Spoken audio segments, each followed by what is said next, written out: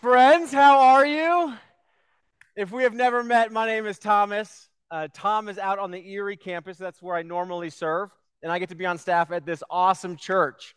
If you are new to Calvary, I'm telling you, you are sitting next to some of the most wonderful people I know. And you are so blessed to be on the Boulder campus. The leadership here with Tom and John, the way that Eric leads worship and Perry leads our community life with Steph and her leadership. It is such a blessing to be a part of a church in 3 locations, specifically here in Boulder. And in Boulder, there is a sense that we really need to be just reminded of what we believe. And we've been doing the same series out in Erie, What We Believe. Perry kicked it off last week here about what we believe about the Bible, the scriptures, as the very words of God. And today, we're going to start kind of a 3-part section on what do we believe about God? God being Father, Son, and Spirit. And I want to start by asking this question to you. Where do you go when you are in need of help? And that might be dependent on like your age. Like when you were a kid, you would probably go to your parents. Yeah. And then when you're in middle school, your parents become the stupidest people in the world.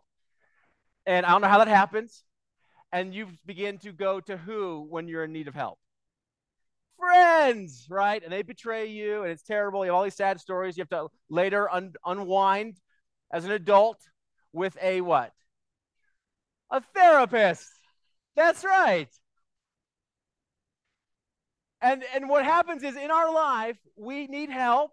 And when we're kids, we go to our parents, our family. When we're students, we go to our friends. When we're older, we start going to licensed professionals. And maybe it's your therapist, maybe it's a counselor, a life coach, or a pastor. But really, it's always a person. And then the saddest place to be is when all those people that in your life have hurt you, and you no longer go to people, you just go to yourself. Like you're the only person you can trust. But you still always find a person. And so the question of where do you go for help is really better framed to whom do you go when you're in need of help? And oftentimes God is not the answer because we do not view him as a person, especially when it comes to the Spirit. When it comes to the Spirit, Barna surveyed Christians in the United States, asking them about their belief of the Holy Spirit. What do they believe about the Holy Spirit? And the majority of Christians surveyed by Barna a few years ago do not believe the Holy Spirit to be a person. That would be detrimental to your faith. For the Christian faith is a spiritual faith, empowered by the Spirit. When they were asked, what do they believe about the Holy Spirit? They believed it might be a force, or really the majority of people said it's probably a symbol of God. The problem with that is the Spirit is given to us as our helper to become like Christ, to live the Christian faith. You're not supposed to do it under your own power or strength. In fact, if you're trying to live as a disciple of Jesus Christ under your own power and strength, you will fail. And so we have to recognize that the Holy Spirit is not a symbol. It's not a force. I don't know how to connect to that. I wouldn't go to that in my time of help. It's a person. It's the third person of the Godhead, as God has revealed himself to be Father, Son, and Spirit. And we kind of get Father, like we've all had fathers, get it? We get Jesus a bit because he's a historical figure. The Word of God from the beginning that was with God and was God dwelt amongst us, and we have beheld him. We've seen him. He's lived in front of us. We're not eyewitnesses, but the Spirit, I don't get it. So today I just want to take a little bit of time to build a frame. There's so much to say about the Spirit, but just build a frame for us as Christians of how we live in step with the Holy Spirit. So I want to open up our Bibles to John chapter 16. John 16 is a great place to begin because Jesus begins with his disciples here in a time of need. The disciples are in a time in which they are afraid, they are grieving, and they're confused. You ever been in a place like that? Oftentimes those things go together, grief and sorrow with anger, with fear and confusion, and they're trying to look to Jesus, a person they've walked with for 3 years now. And Jesus is telling them, I am going to the Father. That first song we sang today, I'm the way, the truth, and the life. He has just described himself as this in John 14. He says, now I go to be with the Father. And they're asking, where are you going? Can we go with you? And Jesus says, no, you cannot come with me yet. In John chapter 16, this news of what Jesus Christ is up to, that he's going to depart, fills them with this fear and grief and sorrow and confusion. And they don't know, who do we go to now? Because in our time of need, we always go to a person. Chapter 16, verse 6. But because I have said these things to you, sorrow has filled your heart. I think sorrow would probably fill our heart if Jesus was with us and then he said he's going to depart. Nevertheless, I tell you the truth. It is to your advantage that I go away. For if I do not go away, the helper will not come to you. But if I go, I will send not it, him, a person, to you. So here's Jesus with his disciples in a geographical location at a place in time, and he says, I'm departing. You can't go with me and be with me yet, but it's to your advantage. Like, I have something, really someone that's better. It's advantageous that I depart so another person of the Godhead can come be with you. The helper, that's how he's described. That's his characteristic, to help you. The Holy Spirit is to help you, be an advocate for you. Verse 8, and when he comes, he will convict the world concerning sin and righteousness and judgment. Part of the work of the Holy Spirit is to convict the world of these three things. Sin, what is righteousness? And the judgments of God. That's the work of the Holy Spirit. Now, that's oftentimes we think that's our work. Like we're going to nag somebody to the cross. It never works that way. It is a role reserved for the person, Holy Spirit, to convict the world. Means that they would have a conviction of heart to believe in something, to understand something about their sin, about what is righteousness, and about God's judgment. Verse 11. Verse concerning sin, because the world does not believe in me. Verse 10, concerning righteousness, because I go to the Father, and you will see me no longer. And concerning judgment, because the ruler of this world is judged. So he expands on what he's going to do. It's sin, because they've rejected Jesus. It's righteousness, because Jesus sits at the right hand of the Father, and that's where he rules from. And third, because this world is judged. Verse 12, I still have many things to say to you, but you cannot bear them now. When the Spirit of truth comes, another description of who he is, he's the one that always tells the truth. For he will not speak on his own authority, but whatever he hears, he will speak, and he will declare to you the things that are to come. He will glorify me, for he will take what is mine and declare it to you. All that the Father has is mine. Therefore I say that he will take what is mine and declare it to you. Now, when we read these passages today, always pay attention to the Godhead. So here you have Jesus, the Son. I'm going to be with the Father. The Father has given me glory, and I share that with you. The Spirit's going to bring glory to me, which means bring people to the cross. And so you have right here in operation Father, Son, and Spirit to the helps of the believer. So it's to your advantage that I go, because another person of the Godhead is going to come, and he's going to be in you, Jesus said. And this beginning work that Jesus unpacks is they're going to do three things. Convict the world of sin, its righteousness, and judgment. And then he tells his disciples later on, this is after the resurrection, after he's been around for 40 plus days, to hang out in Jerusalem until the Holy Spirit, the promised one, is poured out on them. This is Acts chapter 1. Go over to Acts chapter 1, verse 4. Here's Jesus hanging out with his disciples after the resurrection. And while staying with them, he ordered them not to depart from Jerusalem, but to wait for the promise of the Father, which he said, you heard from me. That's reference back to what he taught in John 16. For John baptized, the word baptized is to be united, immersed in, identified with. How will you be united, immersed, identified with Jesus, it's going to be through the work of the Spirit. John baptized with water, but I will baptize you with the Holy Spirit not many days from now. So in just a couple of days, you hang out here, and I will pour out the Spirit on you. And you'll be baptized, immersed, united, identified with me. Here's Jesus' teaching. You're called to be my witnesses. Don't go do that on your own strength. You're called to be my witnesses in Jerusalem, Judea, and Samaria, to the ends of the earth, to model discipleship, to call people to be disciples and baptize them in the name of the Father, Son, and Holy Spirit, and teaching them to obey all that I've commanded. Don't do that without the Holy Spirit. Wait for him. And so they wait. And in Acts chapter 2, there's this amazing scene in which the wind, right, this animating sound comes into the room, and you can see like tongues of fire, the presence of God himself with each of the believers. And the crowds are confused. What's happening? And Peter gets up to teach. He says, okay, now these people are not drunk on wine. It's too early in the day for that. But what was promised in the prophets, he references Joel. You could reference Ezekiel.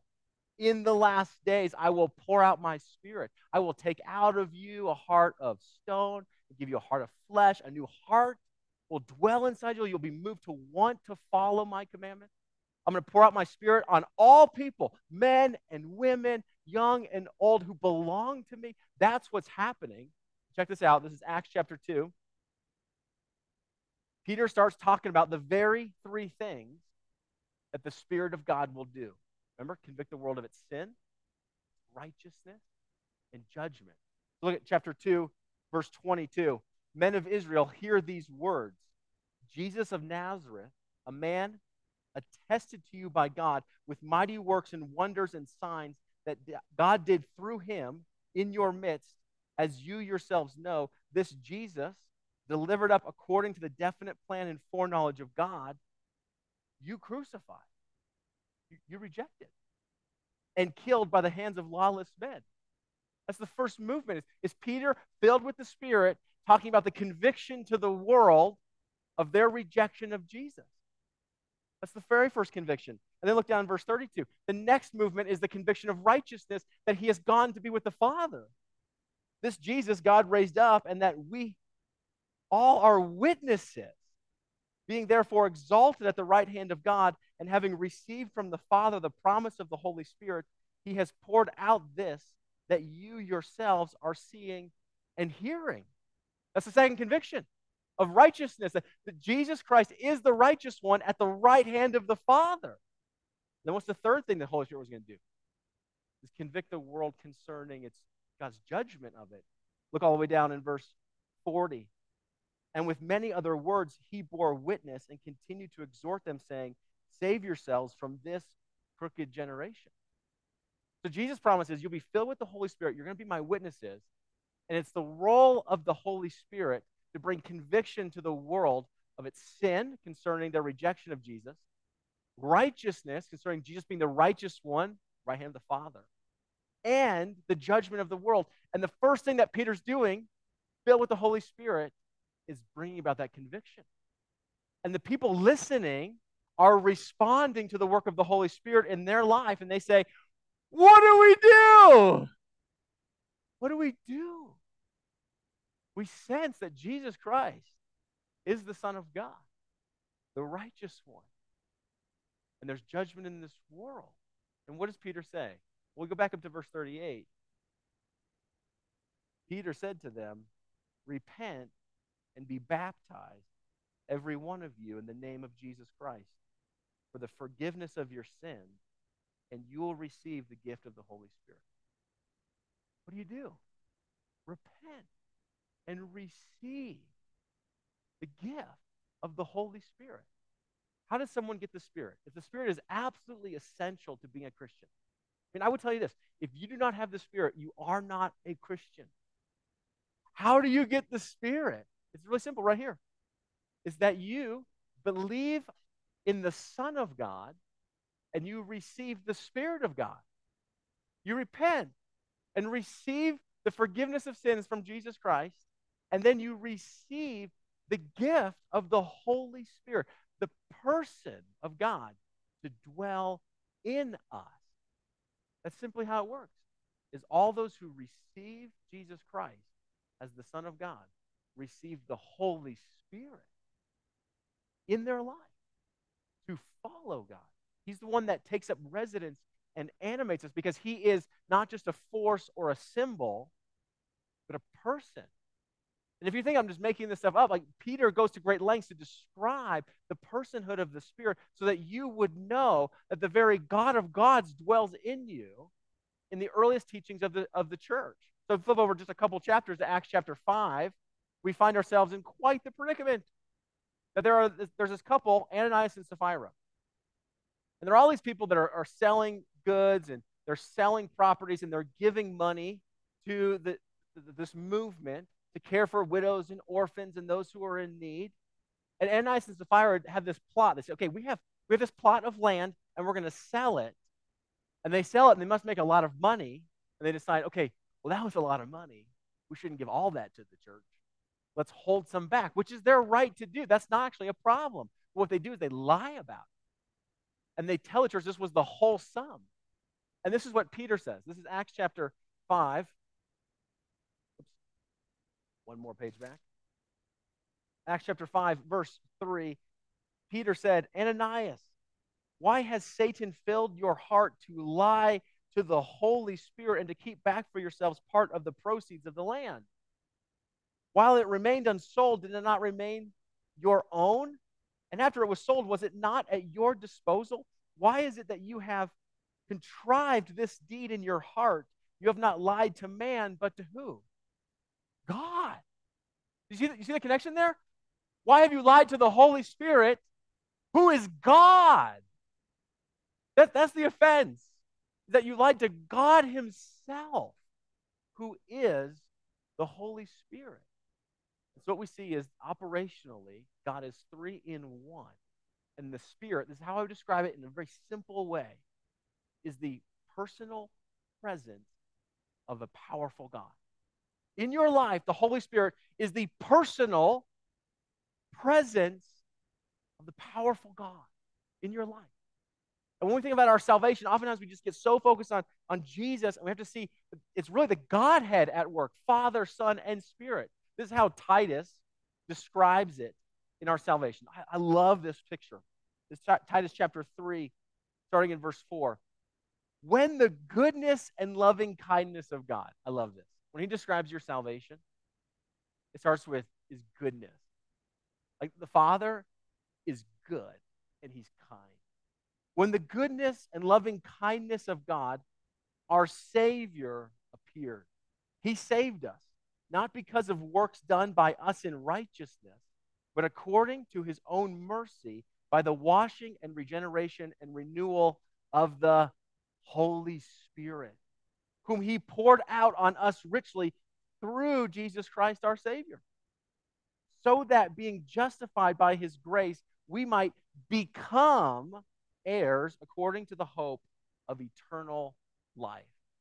This is the work of God here. The goodness and kindness of God to give us his Son, Jesus Christ, as a sacrifice so that we would be saved not based on our own merits, but by his works.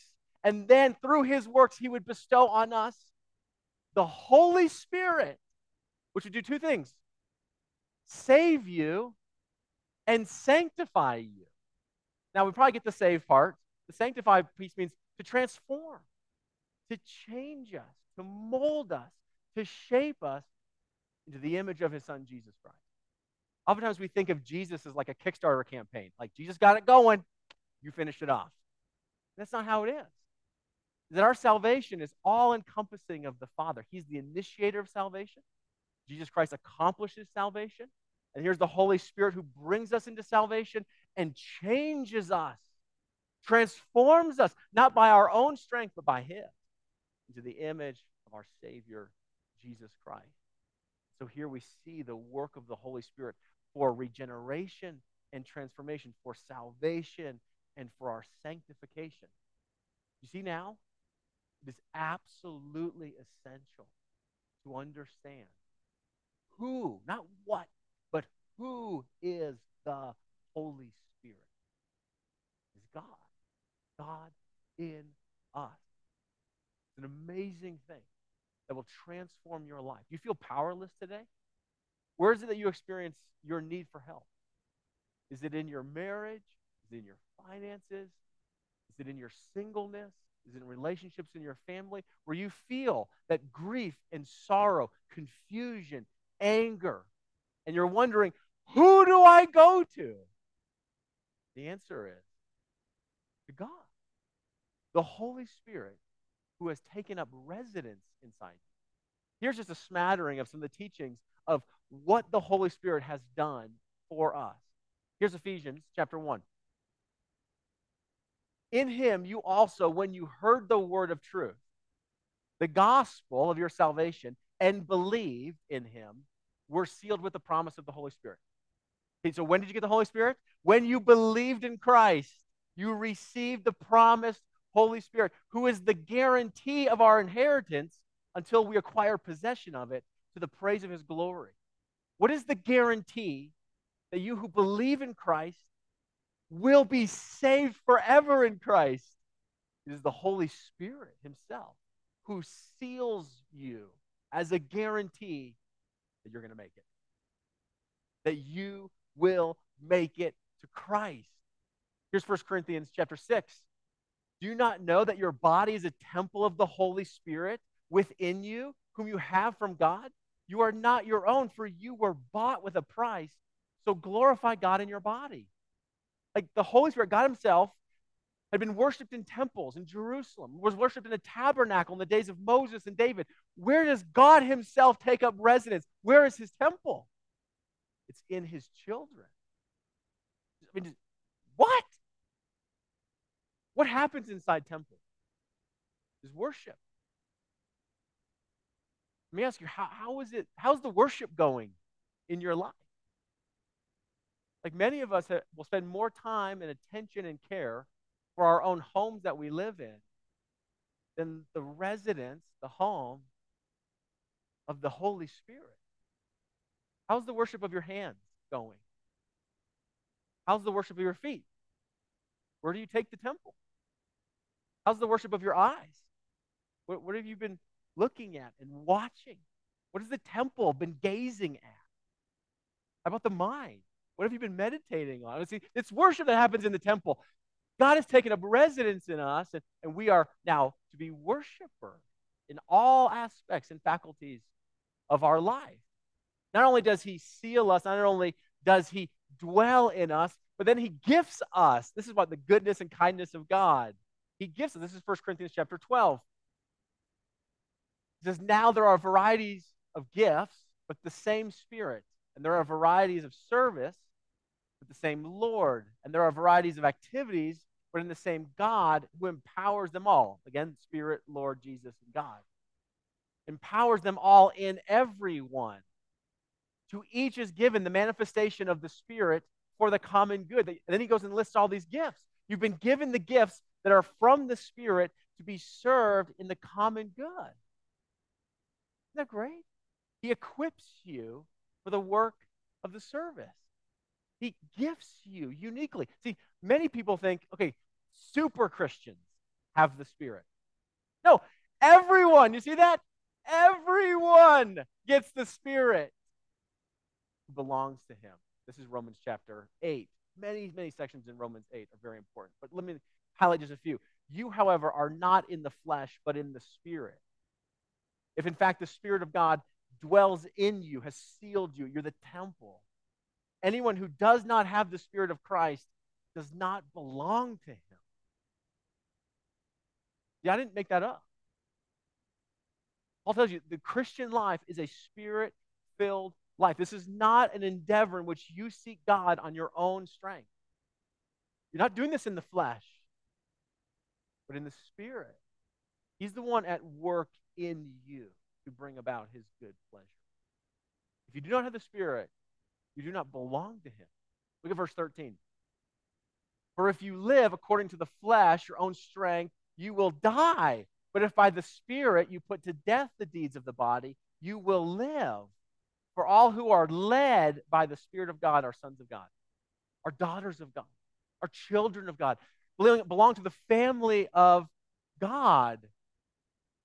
It's the work of the Spirit to do that. He guides you. Do you see that? You're led by the Spirit. He's the one that Jesus promised will remind you of all the things that I taught. He'll bring to remembrance and he'll guide you. And this happens for me 100 times a day, in which I'm just living my life. And then somebody cuts me off. And I just want to get so frustrated. And I hear this voice. It's like in me. Just be quick to listen. Slow to speak. Slow to become angry.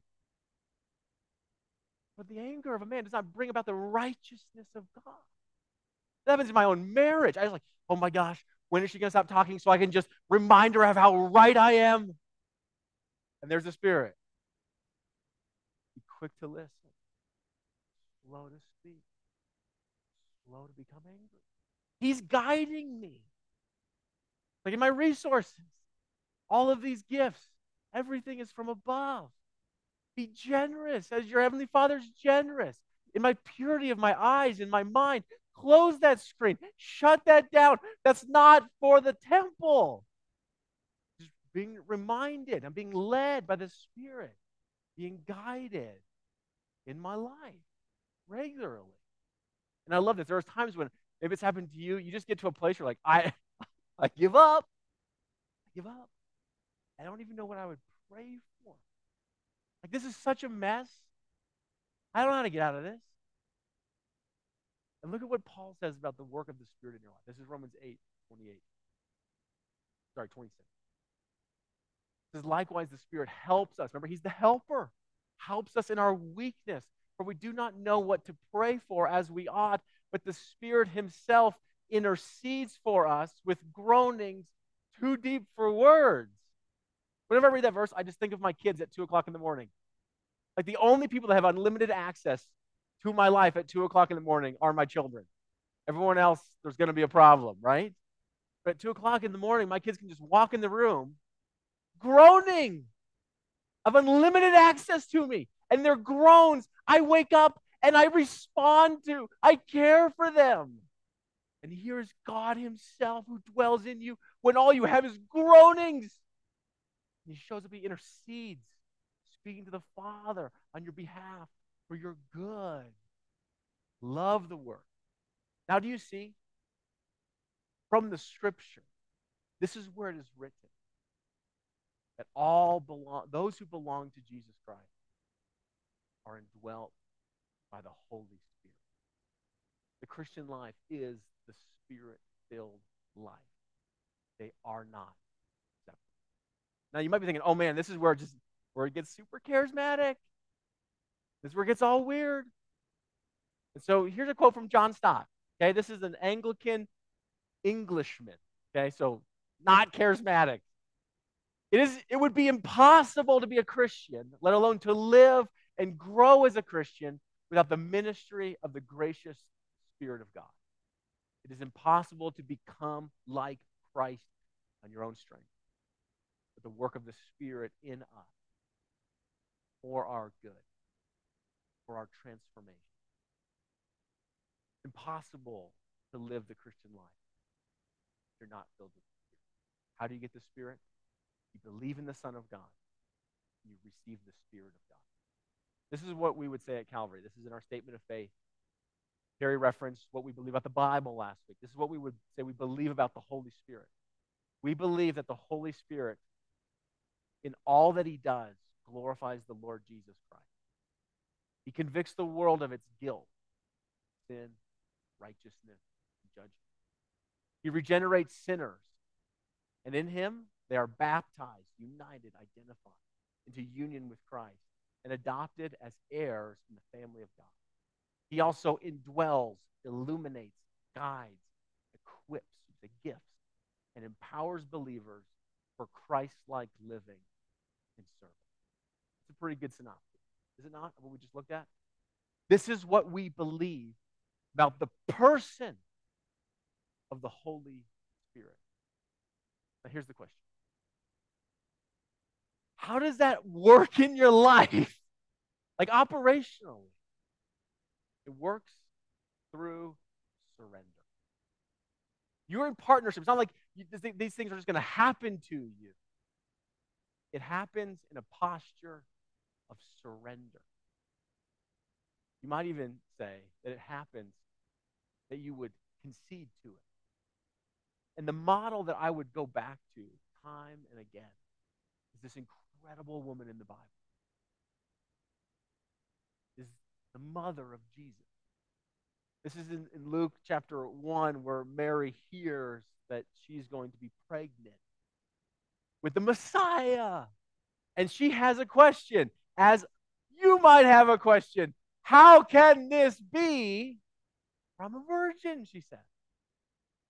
The messenger tells her, the Holy Spirit will come upon you, and the power of the Most High will overshadow you. Therefore, he will be called Holy, the Son of God. And her response, you remember what her response is? I'm a servant of the Lord. Let it be done according to you. That's it. This is her surrender. That she allows this to happen to her in partnership. This is impossible. Nothing is impossible with God, he said. The Holy Spirit will come into your life and cause the impossible to happen. So remember where we began? I was asking, where do you go in your need for help? Perhaps in the scriptures today, you realize it's the Holy Spirit. He was gifted to you as your helper to guide you, remind you, teach you, comfort you, to help you get understanding. He's going to counsel you. And so what is it a thing in your life right now that you really need help with? And then I want to teach you this prayer. This is the prayer that's modeled after Mary. That you concede. I consent to the work of God in my life. And so every morning we wake up, we're filled with the Spirit, and we just simply say these words. We concede to the work of the Holy Spirit in our life today to form in me the death and resurrection of my Lord Jesus Christ. Would you pray with me as we conclude today? This would be it. Like, whatever the next problem is, whatever the next circumstance is, if it's grief, if it's sorrow, if it's confusion, if it's anger, you pause and you just open your hands and you say, Heavenly Father,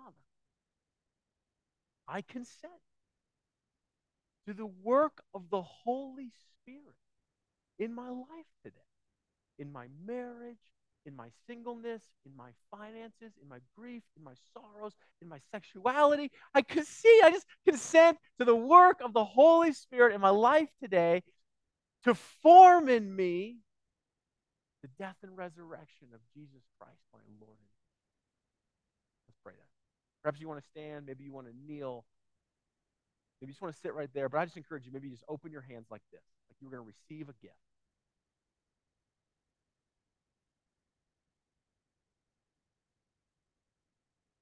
And these are those words.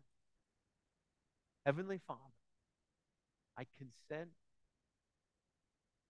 to the work of the Holy Spirit in my life today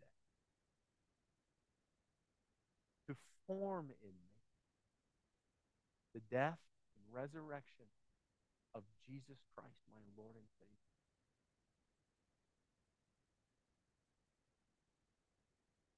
And take the area in your life that you are in need of help, and you just put that in that prayer right there. You hold it in your hand, and you say, Heavenly Father,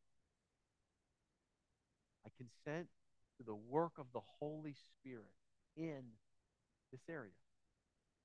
What is it for you?